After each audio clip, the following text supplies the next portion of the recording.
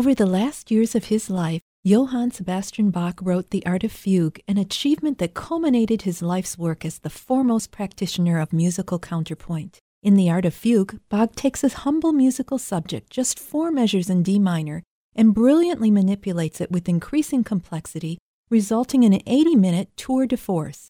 The Art of Fugue is why great composers like Beethoven and Mozart considered Bach to be the greatest of all composers.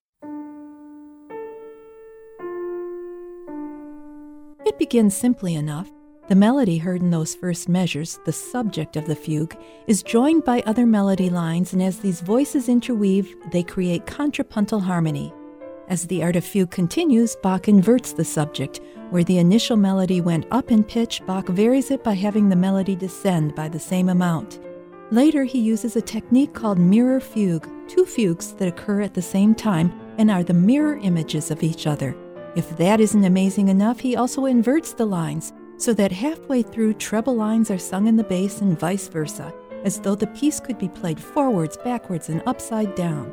Then Bach weaves his name, which in German is spelled B-flat A-C-B, into the composition as a final showstopper.